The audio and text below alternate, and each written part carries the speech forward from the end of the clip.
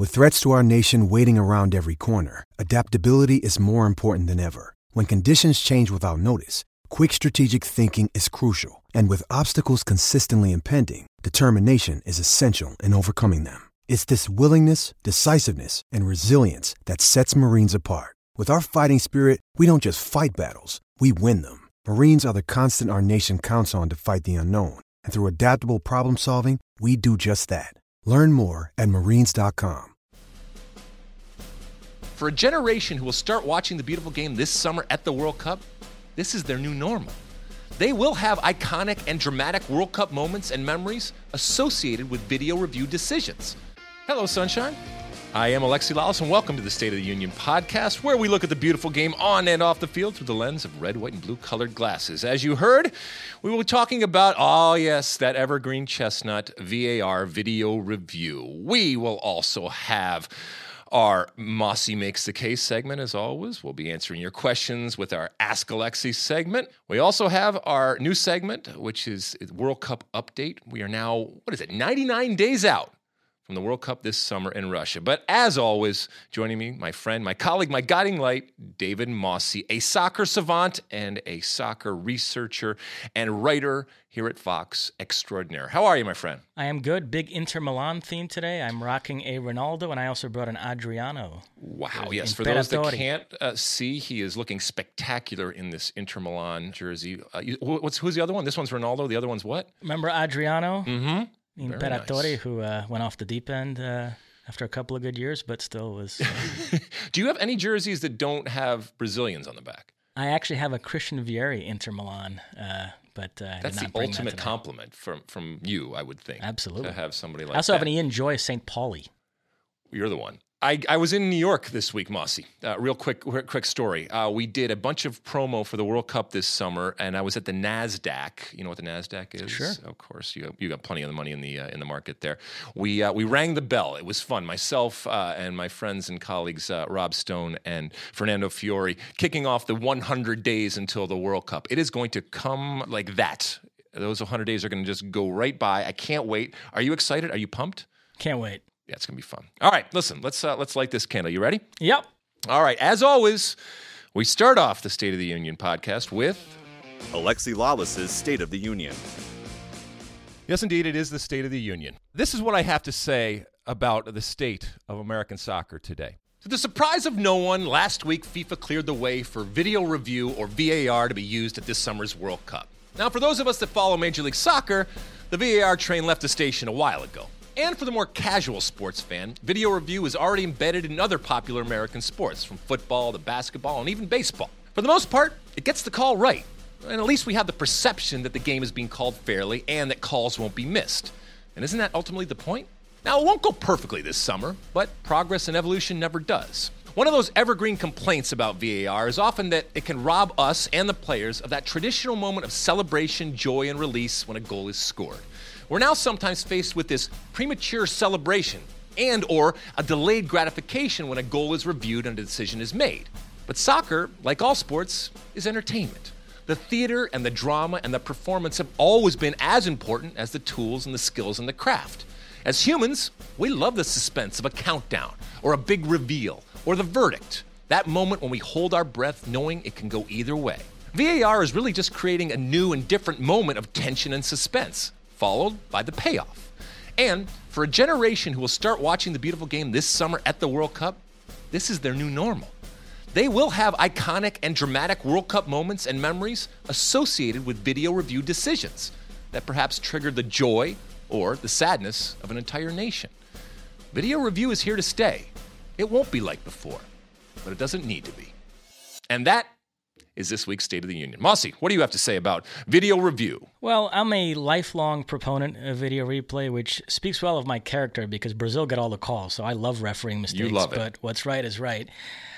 So I think we need some element of it in the game. We should definitely keep trying to improve it. But the one issue we're running into, I think we all agree that we need to eliminate the Maradona hand of God goals, the Thierry Henry handball against Ireland, the Portland-Columbus thing a couple years ago, MLS Cup final, where the ball was 2 yards out of bounds.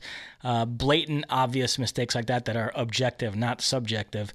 But fouls are inherently subjective. Two people can look at a replay and still disagree. So anything where you're dealing with a penalty, red card, a foul in the build-up to a goal, there's still some area there for it to be subjective. And so there's a debate to be had about how much we want VAR involved in those decisions, I think. Yeah. I mean, that's one of the things. When this first started coming out, I was concerned that this subjective nature of our game, which I think, when we talk about the beautiful game, for me, the beauty lies in the subjectivity of this game, those gray areas, the fact that it's not black and white, it's not spoon-fed, it's not fast food. There are opinions on everything. And that for me, not just in terms of the job that I do and wanting to have and continue to foster debate and discussion about it and create content, but just when I'm watching the game, I like the fact that it is not clear-cut, and it hasn't been. And I was worried that by implementing video review, that was going to be taken out of it. What we've really found is that we're still arguing about calls. We're arguing about human beings making decisions, albeit much more informed decisions, but we're still having these arguments. So I'm fine with it as it goes along. I think there is a concern right now with how long it takes to get to these moments, but that's I think a function of a lot of referees and leagues that are just trying this. And at the beginning, that's going to change. That's going to change over time. But you mentioned something earlier I want to ask you. Do you think the game of soccer is better or worse from the Maradona hand of God? Because you said, you just completely blanketed and said, oh, we should go back and we should change those obvious types of things.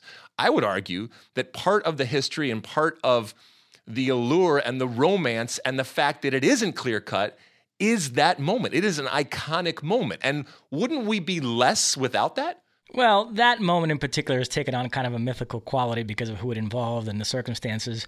But generally speaking, I think we should try to avoid obvious, blatant mistakes like that reduce a game to a farce. I mean, if I was a country that worked for 4 years and then I lost and went out of the World Cup on a play like that, I'd be furious if there was technology that could prevent that. So that's where I say we definitely need some element of video replay to eliminate instances like that, but then we can debate beyond that how much video replay we need. So no, I don't agree with you. It's going to change. It's going to be refined as we go on. And so the time between the moment when a review is happening to when that decision is made is going to come down. It's not going to be as long going forward. The concept of not having that legendary and historical type of moment that we all associate with when the ball goes in the back of the net, and having that taken away from us, and as players celebrating and not having that moment when Tardelli's running around. If in the modern day he would have had to say, well, I might have been offside, I wasn't offside, or maybe been a foul, or it isn't a foul, and I have to wait, and that delay. Do you think that takes something away?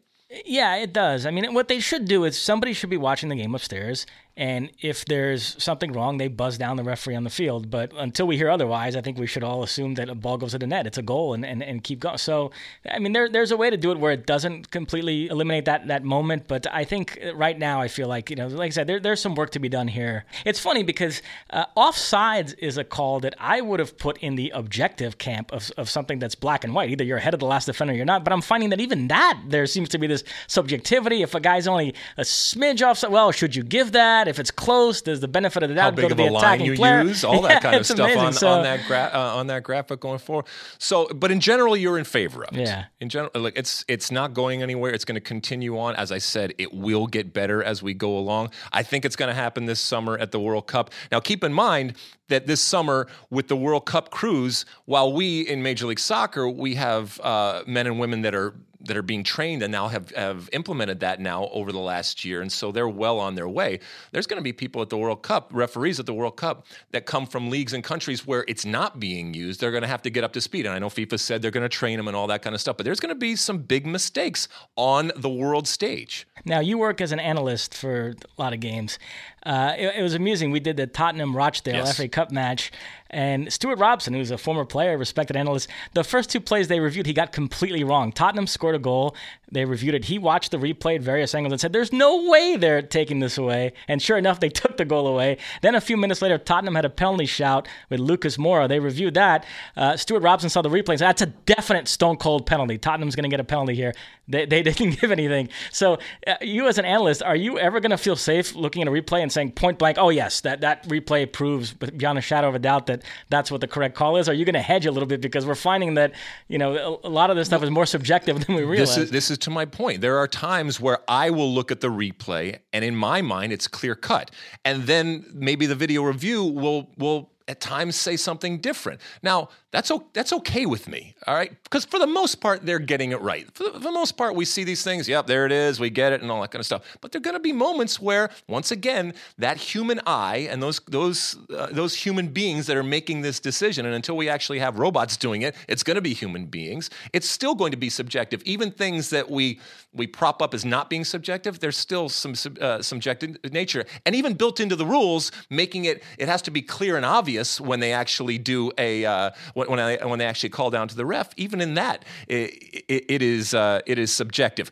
When we look back in time, you mentioned the Maradona thing from a United States perspective. When we look back, the handball in 2002 that could have been called. So there's a million different things that we look back could be changed. And this is when we're talking about a World Cup or anything for that matter. When you're an athlete, and you get to that pinnacle, you get to that platform in that moment where you're living out a dream, to have that altered or taken away because of a call that wasn't made. We all accept the fact that that's going to be part of being an athlete. But man, oh man, at the World Cup level, and it's going to happen this summer, there's going to be a mistake made, but it's a mistake being made in an effort to try to get the call right, because that's all I heard for years. I just want to get the call right. Well, careful what you wish for, because a lot of times we are getting the call right, but in our effort to do that, have we made it into a different game? Which goes back to my original point where there is a generation now that's going to incorporate video review into the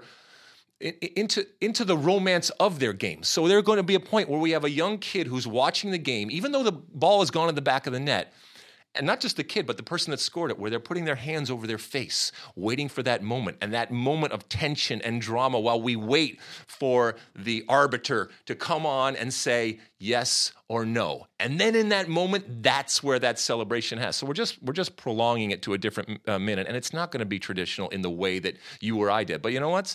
It's not your dad's soccer anymore. Moving on, it's time for Mossy Makes the Case. Yep, you heard it. It's time for Mossy Makes the Case. All right, David, what do you got for us? Well, we're taping this on a Wednesday afternoon after back-to-back days of Champions League action. The first four quarterfinalists are Real Madrid, Liverpool, Manchester City, and Juventus. I said a couple weeks ago that whoever came out of the Real Madrid-PSG tie would be my favorites. I am sticking with that. To the extent that there is a favorite right now, I would go with Real Madrid. It is amazing how this competition brings out the best in them no matter what's going on in La Liga. Ronaldo scoring goals for fun again. And more importantly, Zidane really got his mojo back in this tie against PSG. We talk about how Barcelona have switched to a 4-4-2 this season. Real Madrid have done so as well lately. Lucas Vazquez and Asensio were great in this week's second leg down those flanks. Casemiro and Kovacic in the middle. The fact that they started the game without Kroos, Modric, Isco, or Bale and still played PSG off the park and won was very impressive to me. So that's where I'm leaning right now. Do you buy Real Madrid as the favorites again to win it for the third consecutive season? I buy it because there is a pedigree and a experience, and we're going to talk a second about Juventus and how important that can be, an understanding of what it is when it really gets down to this. It is amazing how it's almost as if they've just completely turned off on what has been a horrible campaign from a La Liga standpoint, and they can just focus all of their energy. And if you heard the interview after the game from Sergio Ramos, he said Madrid is back. So they feel it. They know that they can smell an opportunity where they don't have to worry about La Liga because that ship has sailed, but they feel it. And it probably permeates all the way through to Zidane, who says, all right, we'll talk a little bit later about PSG, but it was really disappointing in terms of the way that PSG went out with a complete whimper, and there's going to be some repercussions when it comes to that. We just got back from the other games, though. Talk to me about it. Yeah, I mean, at one point today, I'm not going to lie, my Mossy Makes the Case was going to be about how the Premier League is is a class above this season. How quickly things change. they were making a run at La Liga's belt that La Liga's had the last 4 or 5 years, because I based the whole best European league debate on results in the Champions League and Europa League. So all this other Premier League frabba jabba means nothing to me. La Liga's had the belt the last 4 or 5 years. The Premier League is coming for it this season, and they still might get it. But today's Tottenham-Juventus match was the first little hiccup here, and it's even got Warren Barton wobbly. He's worrying now about Chelsea next week against Barcelona, Manchester United against Sevilla, 2 England versus Spain clashes there. So we'll see what happens. But it was fascinating to see how quickly that game turned today. Tottenham were leading 1-0 in the second half, playing very well. They had been the better team in the tie, certainly up to that point. And then in a few minutes, the 2 Argentines, Higuain, Dybala. But you made a point of a couple minutes ago that I want to go back to, experience. I think that ended up being the overriding theme coming out of these last 2 days. Real Madrid and Juventus, the 2 finalists last season, 2 clubs we know have that Champions League pedigree, going up against PSG and Tottenham that don't, and I think that experience really showed. You said that you judge teams and the elite teams on their ability to have success in Champions League. But and you talked about what word did you use? Frabba jabba. Hashtag that. Let's definitely get that out there. But what league doesn't have frabba jabba? I mean... Well, no, my point is, you know this. The Premier League stuff I know drives you as crazy as it does me. Yep. As far as Premier League fans are concerned, European results matter until they don't go their way. And then they come up with other rationalizations and other angles to argue that the Premier League is still the best league in the world. I don't buy that. To me, there's only one tangible thing we can point to where the leagues compete against each other. It's the Champions League and the Europa League. And the last 4 or 5 seasons, La Liga's clearly been superior in that regard. So to me, they have the belt. But the Premier League has shown some real signs this season that tide might be turning their way. And listen, you still have 2 very good teams that have advanced, yep. Manchester City and Liverpool, I think, are both threats to win it. I don't discard any of these English teams that are left going all the way and winning it. And so, we'll see what happens next week. United, I would certainly favor them to go past Sevilla. Chelsea, maybe not against Barca. But so we'll see. The big takeaway after the season might still be that the Premier League did wrestle the title of best league in Europe back from La Liga. But I'm just saying, today, Spurs going out to Juventus was the first little time they've been smacked in the mouth here this season, because it's all been going well up to this point. All right, well, to wrap this up, you remain bullish on Real Madrid. For the Barcelona fans out there that are listening, that are just aggrieved at this incredible insult, what do you say to them? No, they're right there too. Excellent team. Valverde's really changed their identity this season. Like I said, they play more of a 4-4-2. They're more balanced. But I just think in this competition, there's something about Real Madrid. There's this mystique they have that I would give them a slight edge at this point. Man, oh man. All right, Bossy. Well, you're not going to be getting any Christmas cards from the Barcelona faithful out there. But I would agree with you, and we've talked about this before, because they can put all their eggs in that basket. They can concentrate, and as we've seen, the people that understand what it means when you get to this business end, and we saw it on display for Real Madrid that didn't miss a beat, and we saw it on display for Juventus. And as our discussion on Fox stated, there are no angels. All right, these and certainly if they are, they're not getting to the final. And when you look at Chiellini or these types of players, and it gets down and dirty, they take no prisoners. There's one angel, though, Barzagli. I thought it was very classy of him to apologize to Son for accidentally stepping on him, as he kept stepping on him for another 20 seconds. He even took one shot at the end that he missed. So he hit a couple and then he even missed. All right, either way, Champions League getting down to it, and exciting. From an English standpoint, 1 minute, everything's good, and then the next minute you could have a bunch of teams out. But don't worry, you got Manchester City cruising along right now. All right, moving on. Ask Alexi. Yes, indeed. It is our Ask Alexi segment, as you heard. All right, Mossy, what do the people want to know this week? All right, first up, at JamesD7902. If you could bring one more player to MLS, who would you have? One more player. All right, so I'm not going to do the whole thing where it's Messi and Ronaldo. Okay, we get it. If that's available, you bring those types of players. But I'm also not just going to throw out some obscure player that I would like to see. So in the middle, you have a player like, for example, today we saw Douglas Costa. All right, this is a player with incredible speed and touch. And I think Douglas Costa reminds me of somebody who would be playing for, let's say, a FC Dallas or something like that, with this incredible run and gun type of style, incredible speed that they use. And I'm not saying to FC Dallas, but that type of player that is always looking forward, that is always looking to take players on and has the physical abilities to do it, that would be interesting for me. And then let's say a bigger name, but not the ultimate elite. And I know that he is on that way. But when we saw Harry Kane play today, all right, I think in a certain way he fits in more playing in Major League Soccer than he does necessarily going to La Liga. And I know he's going to go and it's going to be fine. But I think that he would be comfortable on and off the field, and I think he could do things off the field in a much more global and from an MLS perspective, a much more influential standpoint if you brought someone like him. Because I think he oozes a confidence, but he's also got this humility in the way that he goes about his business that I think would be attractive to a lot of people out there. And obviously the dude scores goals. You have one? Do you have one that you would love to see? Well, let me just say, you prefaced it as saying I'm not going to mention somebody unrealistic like Messi or Ronaldo, and then you came back with Harry Kane. Yeah, why not? Why? I think that's only slightly less unrealistic.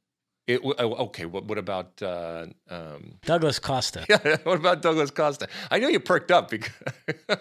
He had a very good game today, by the way. He had a really good game. With Chichi in attendance. Chichi was in attendance. And we'll talk in our World Cup segment about Brazil. Look at you teasing it for later on in the show. I love it. All right, moving on. Yeah. At Stanton Tim J. In a previous podcast, so this guy's a listener, you talked a lot about team identity and previous identities of U.S. men's national teams. How did identity come about for your U.S. men's national teams during your playing career? So the identity of a team, for me, is not formed by the players. It is decided by a coach or a technical director who says, I want to play roughly like this, and this is the template that I want. And for a national team, you're picking the best from all over. And even back in my day, there was still a process. I mean, we had a revolving door of players that came in trying out for what ended up being the 1994 World Cup team.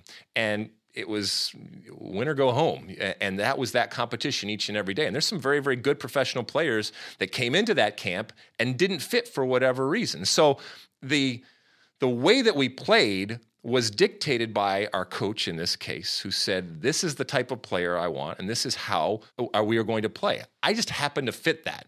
It's not as if I came in and he said, all right, we're going to build the team around him, or we're going to change the way that we play around me. No, I came in, I understood from an early moment in that team that this is how they wanted me to play, and this is, if I was going to be successful and stick around, I needed to play. And I remember him talking to me about the importance of set pieces and the importance of holding on to the ball and the importance of a back four moving, all of those different things. So for me, that identity, it came from that, and then being put together with this group of players that all had a relative understanding of how we wanted to play, despite some very different backgrounds, but we all fit into the ultimate plan that our coach had. So that's for me is where it comes from. And last question, at Dave the goalie, which player would you say reminds you of yourself in terms of playing style? Omar Gonzalez, who is a former men's national team player, he maybe continues on, I don't know, but he's certainly a men's national team player, now plays down in Mexico, and a long-time, very, very good center defender for the Los Angeles Galaxy. I oftentimes saw him and his ability in the air, and the fact that he wasn't particularly and isn't particularly fleet of foot, shall we say. There was a kindred spirit when it came to watching him play. So there's an example of someone that I looked to and said, yeah, that would have been someone that I would have said approximates the thing that I did. Well, I played a little bit when I was young. I was one of a kind, but I guess if you had to, Maradona, there were a little bit of Pele. You're a left-footed. Yeah. Are you a left-footed or right-footed? No, right-footed. You right-footed. are? Yeah. I don't think you can. If you're not left-footed, you can't compare yourself to Maradona. That doesn't work. In the same way, no, you can't do it for Messi. You have to be left-footed as far as I'm concerned. All right, we'll go with Pele then, I guess. All right, fine. That is that. All right, thanks as always for sending those questions with the Ask Alexi hashtag. You can put them on Twitter and Facebook and all the different social platforms out there. And each week we'll pick a few of them, and who knows, maybe you'll be on the State of the Union podcast next week. Send them through. Thanks. Moving on. World Cup update. Yes, it's time. Our World Cup update, as you heard, we are ready to go. We are, as of today, 99 days away from the World Cup this summer in Russia. Mossy, what are we talking about today on our World Cup update? All right, we are going to delve into this Neymar injury and the potential ramifications for Brazil. First off, you weren't on the show on Tuesday because you were in New York doing your bell ringing thing. And we had a whole chat about, in a World Cup year, where should a player's priorities lie? Because there's been this whole tug of war between PSG and Brazil over Neymar, and should he have had the surgery, and how should he approach the next few months? So, first of all, let's start there. How do you think the club that paid all this money for the player has the right to expect that the player's first priority will be them? Or do you understand, World Cups only come along once every 4 years, while your club seasons you have every year? So do you understand why players on World Cup years are a little bit more concerned about making sure they get themselves healthy for the World Cup? How did you view this with Neymar and in general players in these club versus country dilemmas? I always had or felt that I had a responsibility when it came to people paying me money to do something, to live up to that contract and to give them the benefit of the doubt. But I do, with this caveat, the ability to represent your country for me is overriding. And I know that doesn't help an owner or a team or a coach that looks and says, yeah, but I'm paying you a ridiculous amount of money. This should be the priority. So I get it. I understand when players make a World Cup a priority. Now, I think it's easier for Neymar to do that because of the fact that they're out of Champions League. They'll wrap up Liga and nobody really cares. But I don't see it as anything other than human for a player that has a chance to not just play in the World Cup, but lead Brazil in the World Cup, to immediately focus all of that attention on that opportunity. Because you'll have all the money. That's not going to change. But Christian Pulisic right now is thinking, am I ever going to go to a World Cup? And it is always an incredible draw. And the power of playing of a World Cup can supersede fame. It can supersede money. It can supersede a million things. Well, there were two big points of contention. This will lead us into talking about the World Cup. Sure. The fact that the Brazil camp came in right away and said he's definitely having surgery. Well, PSG wanted to wait a few days, let him have all the tests first. There was even some thought about waiting until the Real Madrid game, see what happened there, and that could condition his decision because there are treatments he could have done to get him back on the field sooner, maybe less than 100%. And then the other thing, which has become a big point of contention, is the Brazil doctor coming out and saying it's going to be 3 months.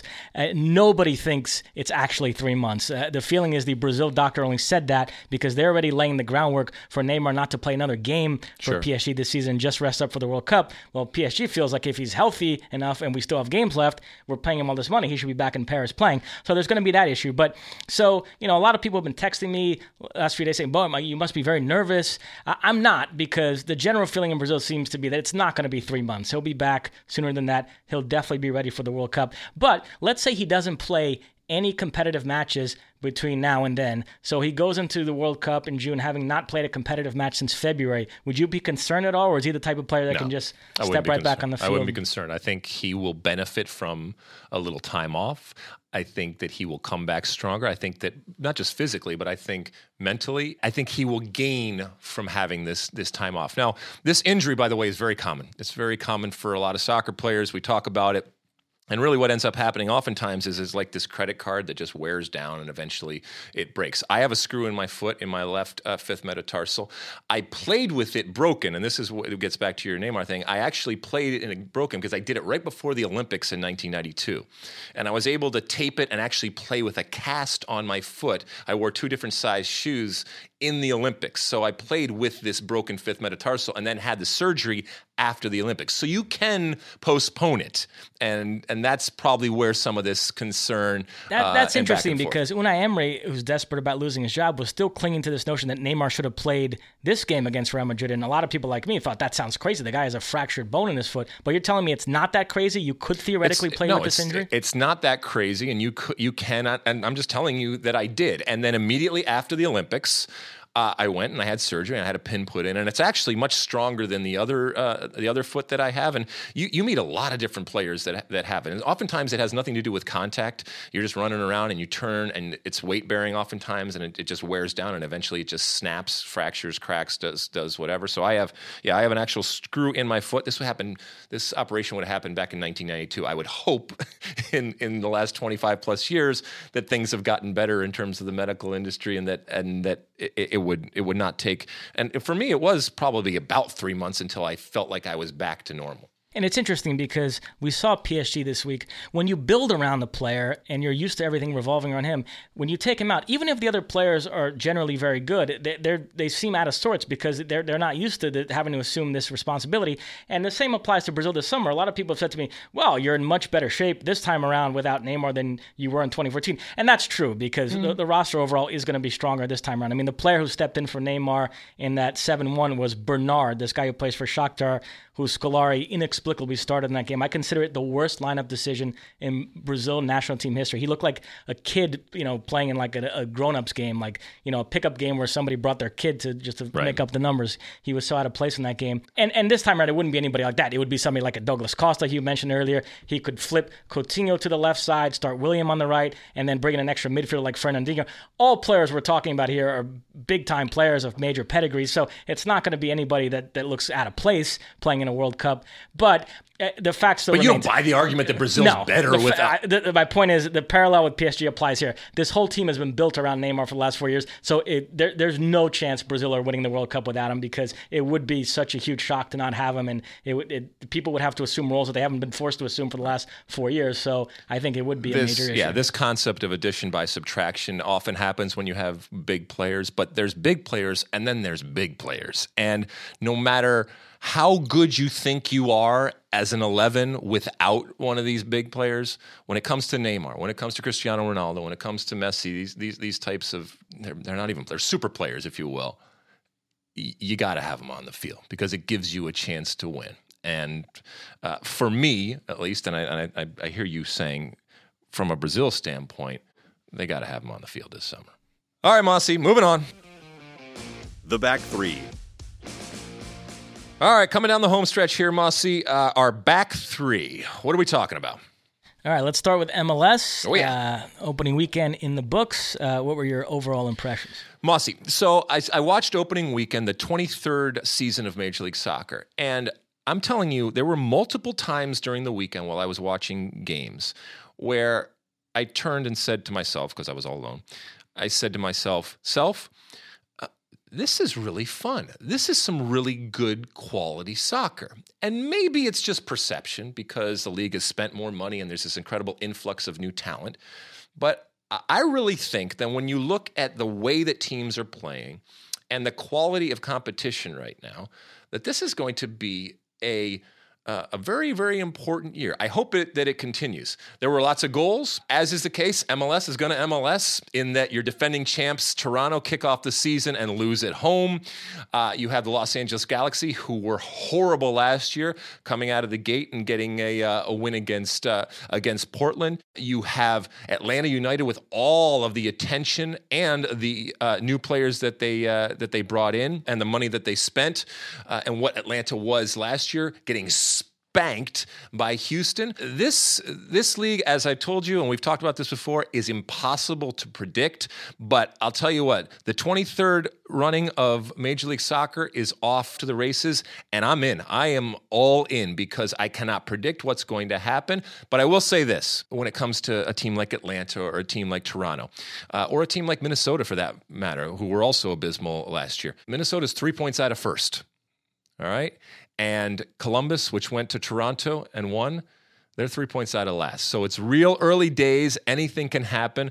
And if this weekend is any indication, anything will happen. So looking forward to the rest of MLS as we continue on here. Next up, let's chat Arsenal. You might recall my Mossy Makes the Case last time around was about how Arsene Wenger needed to step down. This was coming off an embarrassing League Cup final defeat to Man City. Since then, there's been another embarrassing defeat to Man City, a loss to Brighton over the weekend. It's 4 straight defeats, first time since 2002. So the calls have only gotten louder. Now they do have still a chance to get into the Champions League through the Europa League. I think top 4 is out the window. Would that perhaps entice them to stay? Do you see any world where Arsene Wenger would come back next season, or you think it's just too far gone at this point? Just when we think that there are no more worlds to see, Mossy, we find another world. Arsenal, just when we think they've hit rock bottom, we find another bottom. There's a hidden bottom when it comes to Arsenal, and it never stops because it's not just one layer, it's two layers. And so when we think we're there, no, they can always do worse at Arsenal. They should put that on one of their advertisements. They can always do worse. No, it would not surprise me at all if, regardless if they win Europa, that Arsene Wenger continues on. They have made it very, very clear that until he decides it's time to go, and he's been pretty clear about it's not time to go yet, that nothing's going to happen. You think that this is really the moment? Have we finally reached that moment? I think if they don't make the Champions League, he might be compelled. And by the way, speaking of Europa League, they have a massive round of 16 tie against AC Milan. We're taping this, like I said, on a Wednesday. You'll be calling tomorrow's first leg at the San Siro. AC Milan are flying, unbeaten in 13. Gattuso, who I always thought was the ultimate meathead, and there was a joke that he was a coach, somehow has turned them around. They've got this young striker, Cutrone, who I love, Calhanoglu, Suso, Kessie, Biglia, they're all playing great. Bonucci at the back, obviously Donnarumma in goal. So I think they arguably come in as slight favorites in this tie. And so if Arsenal go out here, then the Champions League is definitely gone. I don't know. I think Wenger might be compelled to. I don't want him to go anywhere because it just gives me so much interesting and delightful type of content to talk about. But I mean, if it hasn't happened before, I don't see why it's going to happen now. And incidentally, the manager I like, there's been a million names tossed around as who would theoretically step in for him. I like the Monaco manager, Leonardo Jardim. There's some symmetry there because Wenger coached at Monaco many years ago, and I think he's perfect for Arsenal. So if Wenger does go, to me, that's the guy they should. All right, so in 2036, you want them to hire Jardim, right? Okay, perfect. All right, no, it's not happening. So, okay, it's not happening. All right, we'll end on perhaps an even more depressing note. PSG. So way to finish with a bang here. All right. So they go out to Real Madrid. That's you saw this great graphic that FoxSoccer.com put up. They spent $1.2 billion over the last 6 seasons and haven't made it past the quarterfinals of the Champions League. They were out in the round of 16 for the second straight season. So the deal with Unai Emery is his contract is up after this season, so they don't even have to fire him. They're just not going to bring him back, and the French media is already talking as if that's a given.